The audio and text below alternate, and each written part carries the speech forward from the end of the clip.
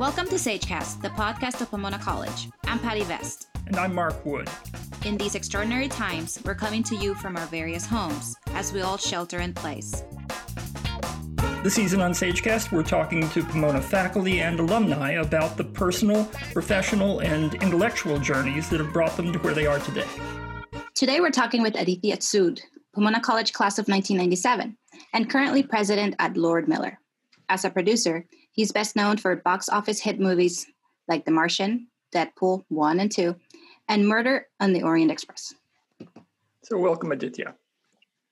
Thank you so much for having me. Well, it's nice to have you with us here in cyberspace. I know this is probably a pretty challenging time in Hollywood, the same way it is everywhere else. How are you adjusting personally and professionally? Well, you know, it's interesting. The thing that they always said about Hollywood is it's never the same day twice. And this year has certainly proven that, even though sometimes the days seem like they run together. You know, I think what was really fascinating was just how quickly, you know, long-held traditions changed overnight, and how you know, and new traditions, some of which I think are going to last beyond the pandemic, were formed. You know, obviously the biggest challenge, the two biggest challenges for us have been making movies, so physically producing movies with crews of, you know, 100, 200 people, often in distant locations, which, you know, if anyone has been on a film set, it's a very vibrant place where people are congregating and exchanging information, and you need that kind of interactivity to make movies. Filmmaking is one of the most collaborative art forms I think that there is. So that, you know, there's been a real learning curve for the whole industry over the last 7 months now. 8 months, boy. 8 months, yeah, how time flies. It really does. But it's really been interesting is now things are starting to go back into production. In fact, we have a television show that started shooting last week, and, you know, we have a COVID testing protocol, and you know, it's become a lot more rigid, sort of who can interact with whom, and you know, we have a bubble. Yeah, there are multiple bubbles. They can't interact with each other. There's daily testing, and you know, it's going to have an impact. Obviously, it makes it harder to do things quickly, but at the same time, you know, it also puts a little bit of pressure on everyone to maybe plan. I mean, people are generally very meticulous about filmmaking. Is just, you know, it's an incredibly expensive process. So you want to really make it count. But this really, you know, I think the amount of attention and the logistics, because your ability to improvise on the fly is probably the thing that's the most curtailed by COVID. And then, of course, the other big piece of it, it has been how people consume, you know, movies more so than television. I mean, television, obviously, people watch at home, and, you know, we've seen sort of the transformation of going from broadcast to cable, and now, you know, to streaming services over the last 10 years. But for film, you know, which traditionally is a theatrical experience, that was also changing before COVID. You know, it's obviously been a real sea change, you know, hopefully a temporary one, but I think there are going to be real permanent implications for, you know, how people go and see movies, or, you know, are people going to expect to see, you know, new release films at their home because they've gotten the opportunity to do that over these last few months. And obviously a company like Netflix, which that's been their entire model. They in some ways were really ahead of this curve, but now the traditional studios are, you know, trying to figure that out. But it's not so simple, because the financial implications for this are profound. They're profound. And so, you know, the kind of scale of movies that, you know, the studios are really focused on making don't necessarily lend themselves to be just streaming movies. And so you've seen the big movies that were supposed to come out this summer there were a couple of them that may have come out, on one of the streaming platforms. But for the most part, studios have actually just decided to sit on them and take the insurance. And they decided to sit on them and take the, pay the interest on their investment and wait until there's a moment where they can actually release these movies in thousands of screens when it's safe to do so. So, that it's precipitating a lot of conversations now about what movies should get made, and both in terms of there are some movies that are easier to make in this COVID environment, and then it does really have implications for, what movies are going to be in movie theaters and what movies might not be in movie theaters. And, and in some ways there's opportunity there too, because there are types of movies that I think people have bemoaned haven't been getting made by major studios in the way that they used to 15, 20 years ago when, over the last decade, I would say, studios have really transitioned to these giant blockbuster tentpole movies, and sometimes what people like to call the movies in the middle have been financially they don't make as much sense, but they may make sense on streaming, and some of them may make sense theatrically. I think The Martian is a movie that some could argue when we made it wasn't based. I mean, the book had just come out and was on the bestseller list, but it wasn't really based on something that had totally pervaded the consciousness of the world. And so we were kind of an original movie as much as we were based on Andy's brilliant book, in the minds of the consumer. And so, that's the type of thing that sometimes it's gotten a lot harder to make these days. We were very fortunate that, we made a movie that I think really connected with an audience that was able to perform at a level that justified, being a big theatrical movie. But those movies come under a lot of pressure, so you might see things that may not have been made 10 years ago or 5 years ago now starting to get made, but really being made for the streaming market in mind. And do you think people will come back to the theaters when this is all over? I know that there's some people who seem to doubt that. I'm anxious to get back to a movie theater. Listen, I think there's going to be a lot of pent-up demand for, once it's safe, for big communal social experiences, whether that's going to a movie, going to a ball game, going to Disneyland, going on vacation. I think people, our brains have changed over these last few months, but when we're finally able to climb out of our burrows and see our friends again, I think we're going to remember what that was like. And so I think there might actually be an over-indexing of people, out of the gate, and there's going to be I think there's going to be a real desire to do that. Where they're going to see that, I think it's interesting. That may change. I mean, I'm not, obviously my business is tangential to the theatrical, exhibition business. But, it does seem like the big movie chains have,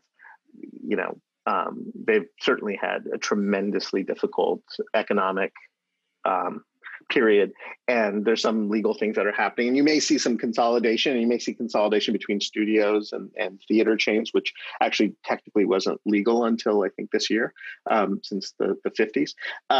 And that it's going to change sort of how people go see them. I think you're going to probably see fewer theaters, but you might see more spectacular theaters, and you might see things where it really becomes an event. The model people talk about a lot is like going to see a show on Broadway, where it becomes a real event, and maybe you're seeing it only for specific movies, but we'll see. That it's all pretty speculative, but I don't think the idea of big communal experiences is going to go away anytime soon. And frankly, I think part of the magic of movies, and I love television as well, but one of the things that movies do that I think no other art form really does is it's able to take, you can take spaceships and dinosaurs and aliens obviously and put those on big screens, but it actually does an even more amazing thing, I think, with really intimate, personal human drama and where you see conversations with between two people on a 50-foot screen is actually a fundamentally different experience than seeing that, in real life or seeing it, on a television size screen. So I don't think it's going to go away. I really don't. I think what we have to do though is, be really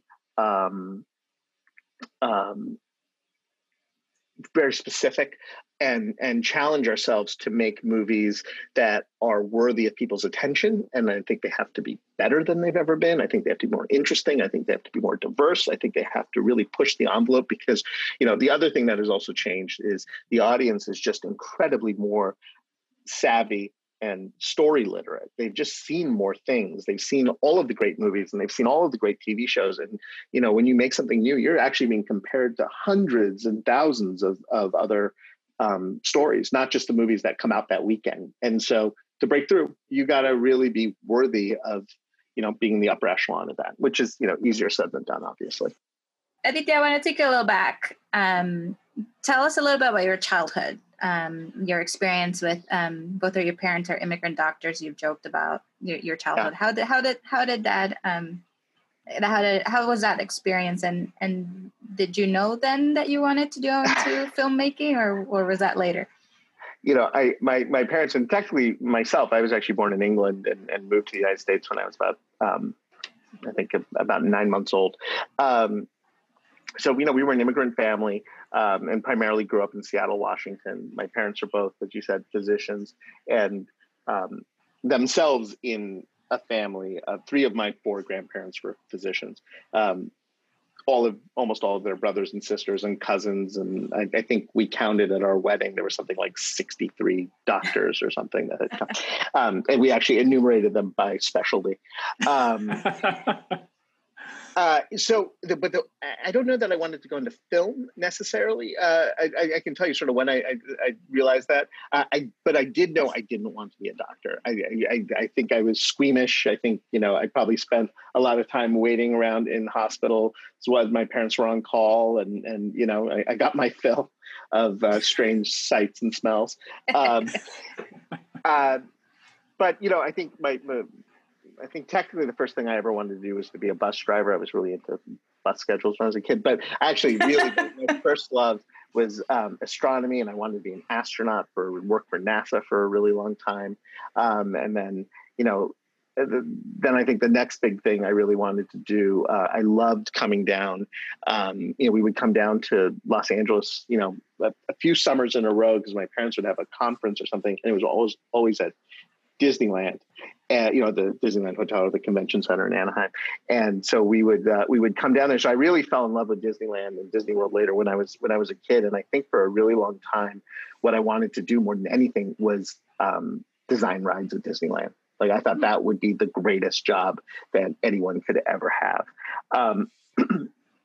And then interestingly, it actually, when I was a teenager, there was a cover of Time magazine with a picture of Mickey Mouse and Michael Eisner, who was the CEO of Disney at that time. And it famously said, "Why is this mouse smiling?" And it was all about the transformation that had happened at Disney in the 80s and how they'd saved this company from ruin. And I remember looking at that picture and seeing this guy and thinking like, wow, he runs Disney. I bet he's the guy who comes up with all the rides at Disneyland.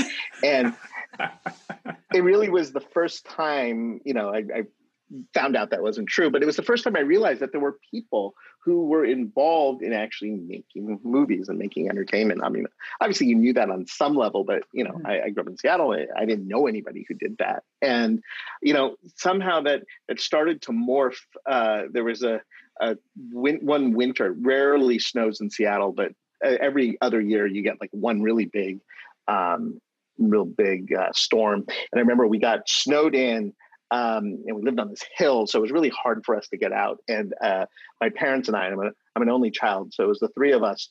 For some reason, we started to make a list of, it was some combination of like movies my parents loved and then movies we wanted to see. And it just became this like long typewritten list.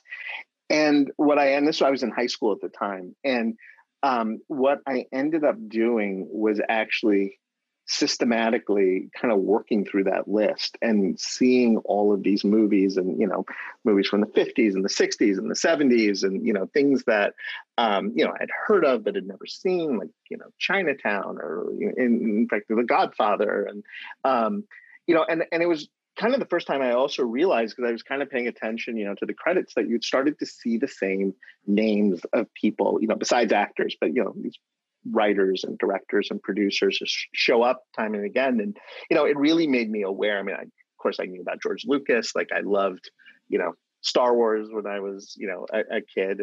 And here's one of the things about being an immigrant family. We were actually the first family on our block in the early 80s to have a VCR, because it was the only way for my parents to stay up on Bollywood movies, because Seattle had a really small Indian community at the time. In fact, what we used to do is very funny. So Seattle didn't really have a big Indian community, but we used to get in the car and drive up to Vancouver, British Columbia. And there was a much bigger Indian community there, and we would drive, and there's a little, neighborhood where they have all these Indian stores and restaurants, and we would go into this store, and the guy who owned the store would like turn the sign of the store from open to closed, and then we'd follow him. I guess it must have been his house. I don't know, like downstairs, and there'd be this sheet, and on the sheet were, 25. I didn't know at the time, but obviously pirated Bollywood movies with, photocopied, covers. And my parents would just stare at them and kind of pick 4, 5, 6 movies. We would drive back to Seattle, and over the next couple months, they would watch those movies. And then they would drive back to Vancouver, return those movies, and then get 6 other movies. So it was the pirate blockbuster. I can't imagine that was a good business model for anybody, but it really let my parents stay connected. And one of the things that happened was, Star Wars, which I was just like a shade too young to see, I think, when it came out in theaters. I think Return of the Jedi was coming out. And so my dad went to the store, and not the store, to the library actually, and got the VHS copy of Star Wars. And, I saw that and like my head exploded. It was like, I'd never seen anything like that. And my dad's a clever fellow. By the way, I think the statute of limitations is passed, so I can tell this, but he ended up actually getting a friend's VCR as well, and he made a copy of Star Wars. And I watched that movie, now it's common, my 5-year-old watches the same movies all the time, but at that time, in the 1983, I actually ended up watching Star Wars once or twice a day, probably for an entire summer. So, I saw that movie 75 times or more, or at least parts of it. And, obviously I loved the story, but it was also really interesting to me that, and I don't think I even could articulate it at the time, but there were sort of patterns in the storytelling that were really interesting as well. And one of the things that was also happening was, we were studying Greek and Roman mythology in school. And in fact, my parents were sort of teaching me about Indian mythology at the same time. And, I think the Joseph Campbell Power of Myth stuff was also really, popular right around that time because of the connections with Star Wars. And it was the first time I realized that, boy, these stories are all kind of similar and different in these key ways. And that was really interesting to me. Like, it just seemed, and there was like a math to it. And I also love math too. So I just got really interested in stories and how stories work. So I think all of these things kind of culminated. And when I was in high school, I decided just one day, I think I told my parents, like, yeah, I think I want to go to Los Angeles and work in the film business. And, I don't know that I got the same reaction that probably most immigrants' children get, which is that my parents are actually real follow your bliss kind of people. And they, I think, had seen how dedicated I was to sort of being methodical about learning about film and teaching myself about it. And they said, okay, well, that you should do that. Like, you should do it. Then of course they said, you should have a backup. right? And so they definitely encouraged me, I don't even know if they knew the difference between a business degree and an economics degree. But like, you should go in just get a backup degree. I said, okay. But, I thought what I would do, because there was one biography of George Lucas that was in our school library, and I looked at it and it said USC Film School. And so I thought, oh, well, I guess that's what you have to do. You have to go to film school if you want to go work in the film business. It makes sense. So I applied to USC and UCLA because those seemed like the two great, film programs. Ironically, I actually didn't apply to the film programs. I thought I would just apply to the schools and then go there and then, just take some film classes, and not realizing that wasn't how it worked at all. But I had a college counselor in high school who kind of, I think was really amused with with my interests. And, everyone always said, but you're so good at math and science. Like, why don't you go be an engineer or a thing? And I said, I don't know. I like this as a hobby, but like, I'm really actually interested in this other thing. And he said, listen, you should apply to Pomona. And I said, Pomona, that's good. They don't have a film program. They're not really in Los Angeles. Like, it's a small school. Never seen them play football on a Saturday. Like, why am I going to Pomona? He's like, just trust me, just apply. So I applied. I shouldn't say this, but partially because it was the early days of the Common App, and I realized if I could apply through the Common App instead of the Pomona app, I could write one less essay. Like, I could reuse one of my other essays. So. Don't tell my parents. So I applied, and I got in. We won't tell anybody. Yeah, please. They can still rescind it, I think. But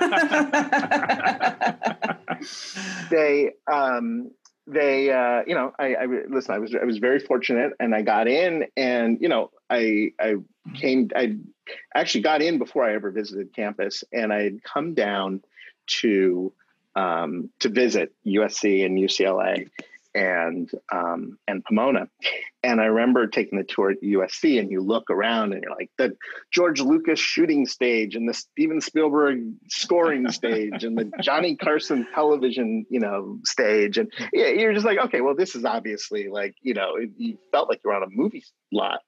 And then you go to UCLA and it's just like absolutely gorgeous, like just the most beautiful green lush, it was probably April. It must have been in April. And then a very funny thing happened. I took the tour at UCLA, and this very nice person gave me this tour. And I remember, walking around and it just, everything looked so beautiful. And I just ended up, I remember halfway through the tour, he like waved at somebody that he knew that, and he said, yeah, we were in a class a couple of years ago. I said, oh, it's such a friendly campus. And afterwards, I just ended up talking with him, and he said, well, where else are you applying? And I said, well, I'm really deciding, to be honest, I'm deciding between here and USC and Pomona. And as soon as I said it, he looked around. I swear to God, he checked both directions, and he said, they would kill me if I told you this, but you should go to Pomona. And I said, wait, you just gave me the UCLA tour. What are you talking about? He's like, look, it's great here, but to be honest, like it takes forever for me to get my classes. And like, I got into Pomona, and, I've always thought I might've made a mistake. And I couldn't believe it. So the next day I was actually taking the tour at Pomona, and I went, and it's funny because I never remembered who these two women were, but they were probably freshmen. So they were probably a year older than me in school, but they were the nicest two people I had ever met in my life. And they couldn't walk 10 feet without running into someone that they knew. And all of a sudden I realized what it meant to be at a small liberal arts school, and like what that, my parents didn't know, like they didn't grow up in this country, and there wasn't a tradition of that. They both went to medical school, straight out of high school. Actually, it's a totally different system. Mm-hmm. And I just remember thinking at that time, I don't know why, but I said, all right, I love this. This really feels like the place for me. They don't have a film program. I'm going to figure out some way to swim upstream and get into Hollywood. But I'm going to take 4 years, and I'm going to learn something to make movies about. Mm-hmm. And And that's what I did. I ended up going. I entered as an economics major. It made my parents very happy. But honestly, I just kind of took random classes for a couple of years, and I didn't really think about what my major was going to be. And when I was a sophomore, I convinced my parents to let me, bring a car down to Pomona. And this is a little bit of a nerdy aside, but it was the early days of the internet, and I had actually made a friend on the internet who was, roughly my age and was going to school in Washington, D.C. And we both realized we were kind of similar, like we loved movies, and he actually said, well, I just did this internship at New Line Cinema, which at that time was a small independent movie studio. And he said, you should do that. I'll call them. And why don't you go for an interview? And I remember thinking like, oh my gosh, this is it. Like, how could I possibly get this job? I'm sure there are a million people lining up, to do this. And so I drove into, this was pre-Google Maps. I really looked at the Thomas guide and figured out which exit to take. And it all seemed very far away. It was about, 45 minutes away, or probably an hour. And I went in, and the other thing that I had also done, sort of running up to this, was there were two newspapers basically that would cover all of the film business. There was something called the Hollywood Reporter and Variety, and they're both around today. And now there are a couple others. They're not really published anymore, but they used to be physical magazines. And I had kind of discovered them by accident when I was in high school, and I thought they were actually just initially I didn't realize they were industry trade papers. I just thought they were film fan magazines, because all they did were talk about all of these movies that I'd never heard of before. Because anytime someone would sell a script or they started shooting a movie or something, they would announce it in these publications. And so I started just kind of reading them religiously. And in fact, the very first person I ever met that worked in the film business was I was sitting in Honnold Library, where they actually had Variety, and I was just sitting there, reading it, and all of a sudden this person comes up to me and looks at me and says, "Hey, how long have they had that here?" And I just looked up, and stranger said that, and I said, "No, ever since I've been a student." And he said, "Oh, that's great. When I was a student here, I used to write letters to the library telling them that they needed to subscribe." And I said, "Oh, that's really interesting." And then he just said, "Do you want to get a lunch? You want to go to In-N-Out and get a burger or something?" And I remember thinking, that's a very strange thing, but okay, why not? What's the worst? Well, I mean, probably something really terrible could have happened, but and so we went, and his name was Greg McKnight, and he was a Pomona student. A few years before me, he had graduated and come back to campus, and he had just graduated from the Peter Stark producing program at USC and was going to work at one of the agencies at William Morris, which was the oldest agency in Hollywood.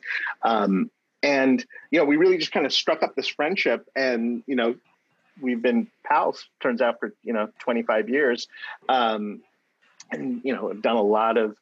We did a big project over the summer, that was based on a piece of material and a writer that he represented.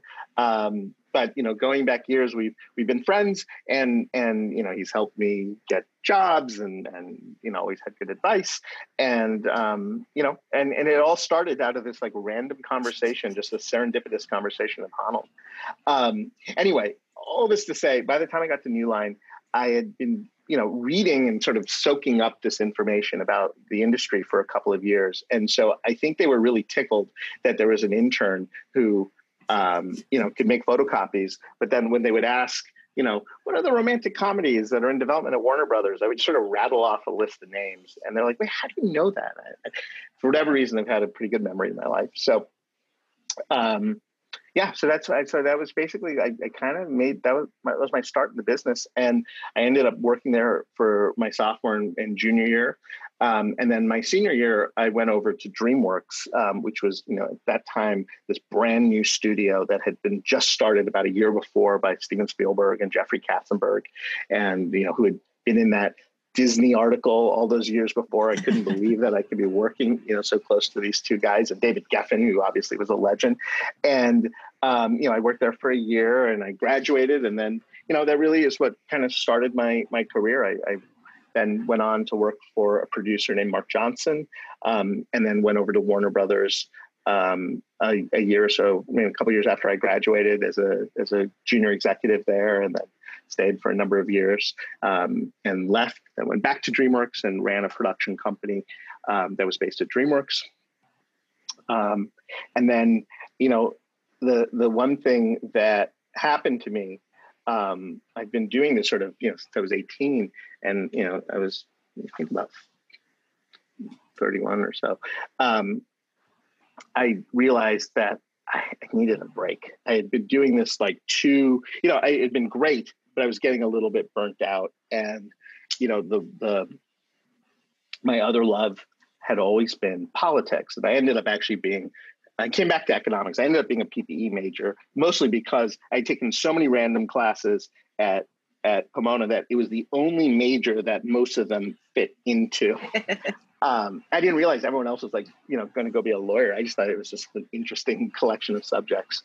And so I actually went and did a lot of organizing for the Obama campaign in 2008, and just had an amazing time. I was so excited about him as a candidate and being involved in politics. And it's ironic that we're having this conversation, and they're probably minutes away from calling the presidential race tonight. So this is an exciting moment. But so I went and did that, and then kind of took a year after that. I flirted with the idea of doing it permanently as a career change. In fact, I talked to Kamala Harris's campaign when she was running for Attorney General in California, and super impressive. And I was I was so taken with what she was all about. But I realized I still had this itch to do more things in Hollywood, and I just wanted to do it a little bit differently than I'd done it before. And so, I took a year and traveled and wrote and, tried to, kind of figure out what it was exactly that I wanted to do. And it just at that moment, it was fortunate that a really talented writer named Simon Kinberg, who was looking to become a producer, we had a lot of mutual friends, and we ended up working together for 9 years at Fox, and made a bunch of movies together. He was making a lot of the X-Men movies, and then I was really left to kind of build a whole slate of movies. Again, movies that I just thought were really interesting and hopefully really commercial. And so that's where The Martian and Murder on the Orient Express came from.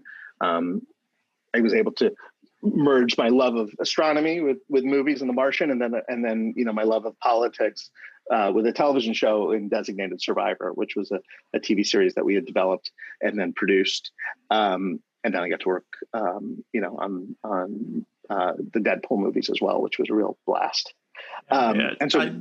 Let me get you to drill in a little bit more about The Martian. That's one of my favorite movies.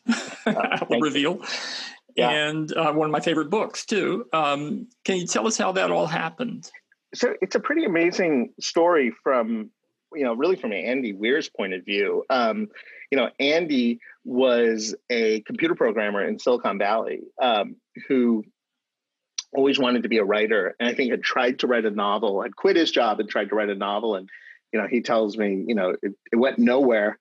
And he kind of realized that he was just never going to do it professionally, but he loved writing. And so he started writing short stories and putting them on the web. And I think got one of them ended up on the front page of Reddit. And so he started getting this small little, very loyal band of readers.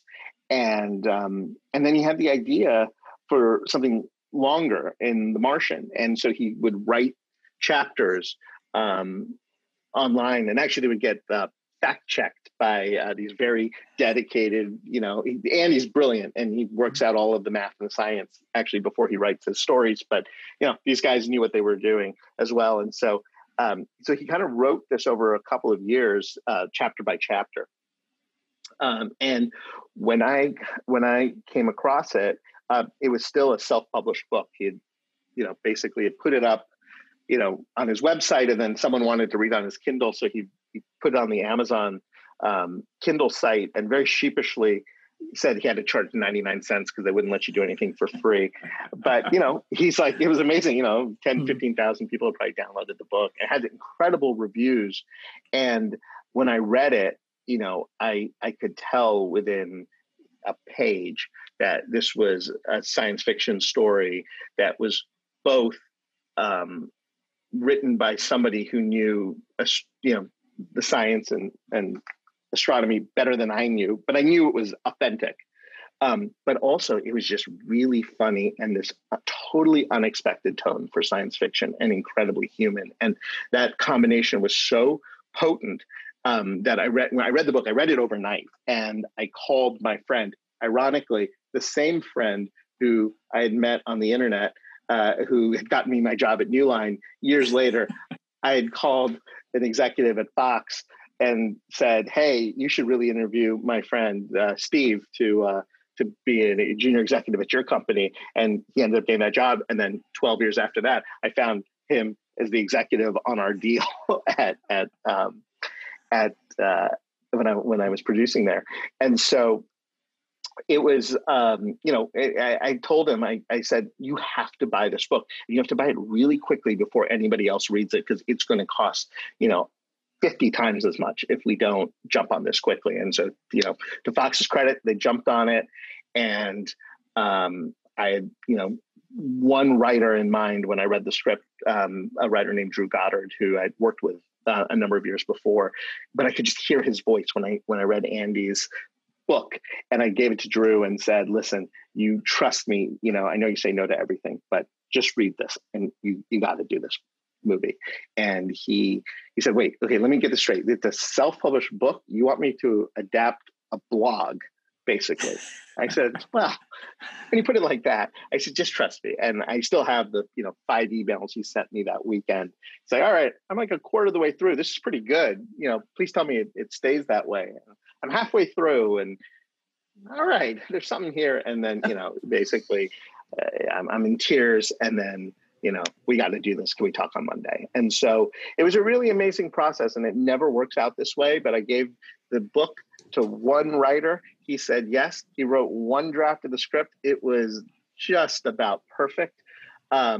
He was initially going to direct it, and then couldn't direct it, and people heard about the script, and all of these directors started chasing it. But, we gave it to one actor, we gave it to Matt Damon, and he said yes. And then, all of a sudden, Ridley Scott was available because he had another movie that was supposed to go, and it fell apart, on a Friday.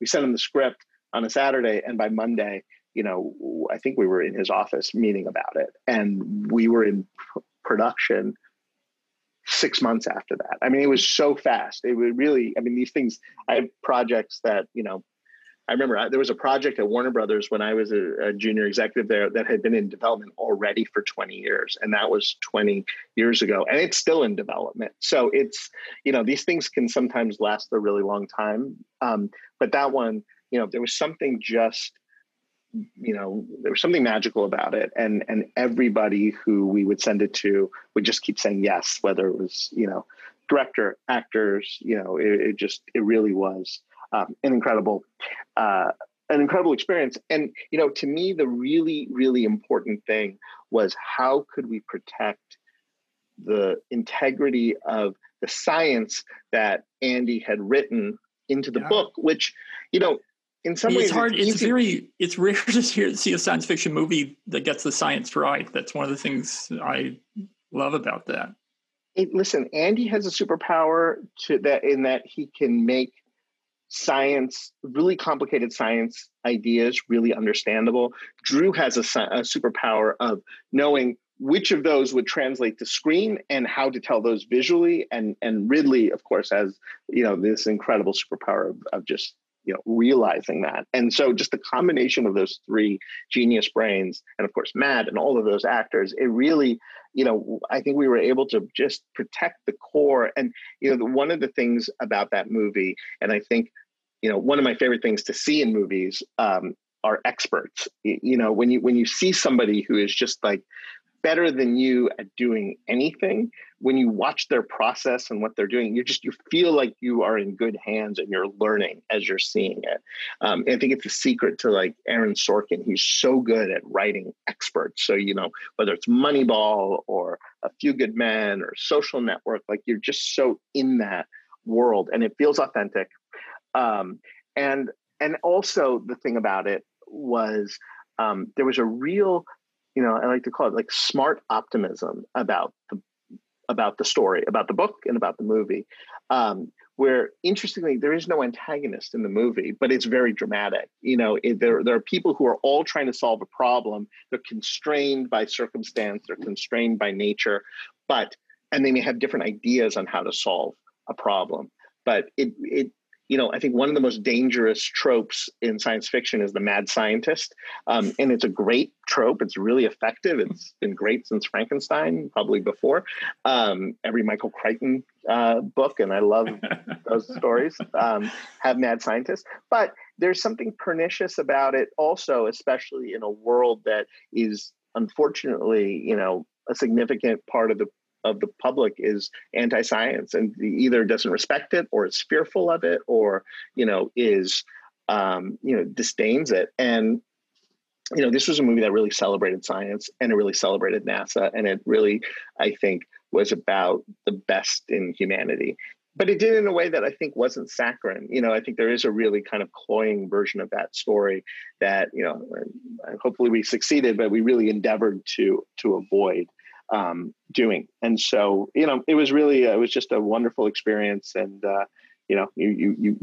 you pray that you get one of those in your lifetime. And I was really fortunate to have it. And, hopefully I'll have it again. And, I'm working with Andy on a bunch of other projects now. In fact, his next two books, I left that company and a year ago, I teamed up with my friends, Chris Miller and Phil Lord, who, are directors and writers and just brilliant artists. And, they kind of share these very same values about doing things they do stories that are optimistic, but not saccharine, and they do, they really celebrate, I think, overlooked heroes and people who use creativity to solve problems. I think those are all really wonderful components of a lot of great stories. And so, we did this together so that we could endeavor to try and make more of those and make those movies that, you may not know that you ever wanted to see a movie, a Lego movie or a movie about a guy stuck on Mars or, a retelling of a, 75-year-old Agatha Christie book, but I think if you can do it in a way that respects the integrity of the material, that understands hopefully why things are successful in the form that they exist in initially, but reinterpret them for the screen, I think that can be a really potent combination. And so we're doing a couple of projects with Andy. His next two books, one that's been published called Artemis, and his next book that comes out in May called Project Hail Mary. We're developing both of those for Chris and Phil to direct. And then we actually have an original idea that he came up with that isn't the book yet. It might be a book at some point, but it's a really cool, very different than The Martian, but again, another story that really does celebrate human ingenuity and pluck and how do you, on the most trying of circumstances, really find community? I think that's, and by the way, a topic that could not be more germane to the situation that we're in right now. I said to Andy when we went on the lockdown, because I was driving, I think for the first time when we all went home, and I remember just getting everything ready and like had I don't even, it was like before masks, right? So it was like, I had my hand sanitizer and water and gloves and everything. And I called him and I said, Andy, I felt like Mark Watney going in the Mars rover on a mission. And I said, did you ever think that we would be running a massively parallel simulation of The Martian with 7 billion people where we're all trapped on this planet by ourselves. He said, I know, it's a little eerie. And then there's Deadpool, which seems to have started a trend of upbeat superhero movies. Yeah. How did that come about? Well, that was an interesting one. That was a movie that Ryan Reynolds and these two brilliant writers, Paul Wernick and Rhett Reese, had, and a brilliant director, Tim Miller, had been developing actually for a number of years before we got involved. So, to be really honest, we came in to try to get them over the finish line. They'd been trying to get the movie made for a number of years. And, I think all of a sudden we realized, and the studios really realized, that you could do superhero movies that didn't have to all feel like just a giant, again, summer blockbuster, one size fits all movies. And this was something that was, written to be R-rated. It had a real specific attitude and comedic point of view. And, the studio basically said, all right, look, you're going to make it for a quarter of what we normally make these superhero movies for.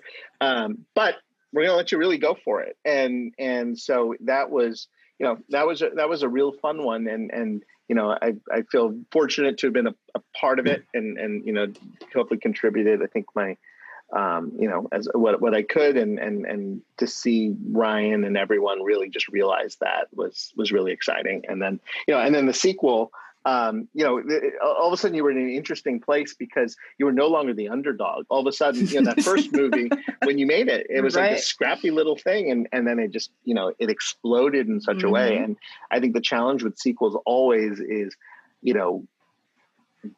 had spent 7 years on that story and the script on the first one. And the second one, you didn't have as much time. You never have as much time on the second one.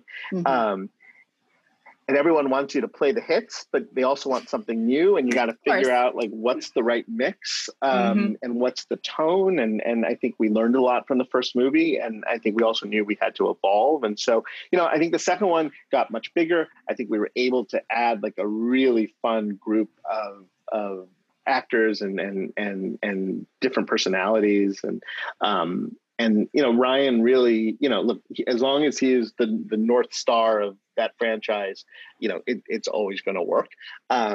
So, I feel foolish even saying, but, look, I think you do want to make sure that, that you never know. You never know if lightning strikes twice. And you want to, again, it's like,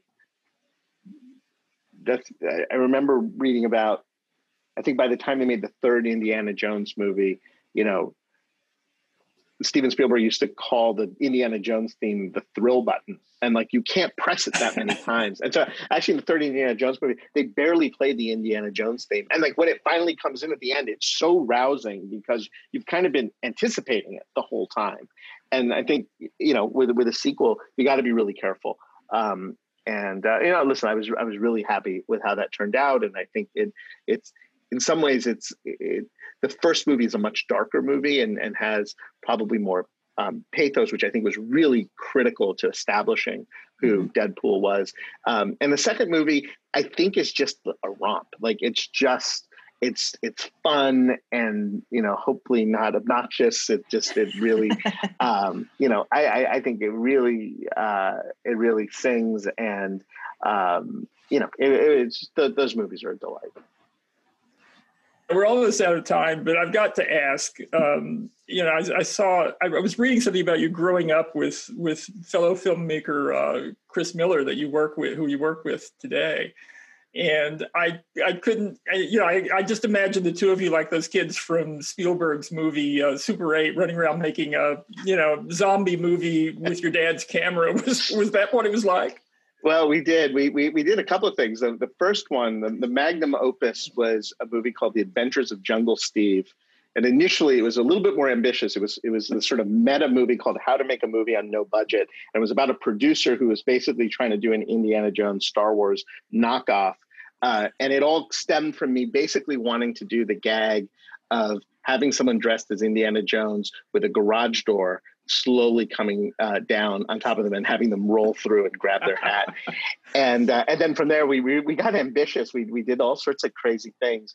In fact, one of my other friends, his aunt had an amphicar, which was a car that could actually drive and then become a boat when you would go into a lake. I think it was sounds like something from a James Bond movie, though. Well, what's really funny about it, so the whole movie was just a send up of all of these Spielberg moments, and then we had this like great set piece. And by the way, he was the only one who was allowed to drive it, so it was a really awkward thing where we had to kind of explain why our heroes weren't driving this other stranger one. We had a whole action set piece out on Lake Washington, and then didn't sink the car, which was I think appreciated. But the funny postscript to that was, we did it, and then probably 15 years later, Spielberg actually made a fourth Indiana Jones movie. And wouldn't you believe it? There's an amphicar sequence in that movie. So tell it from you guys. Your time. You got the idea from you guys. I don't want to say that. That's not cool to say. So I wish we could keep talking, but on that note, we're going to have to wrap this up. We've been talking with noted film producer Aditya Sood. Class of 1997. It's been fun having you with us. Thank you so much for having me. Thank you. And to all who've stuck with us this far, thanks for listening to SageCast, the podcast of Pomona College. Stay safe, and until next time.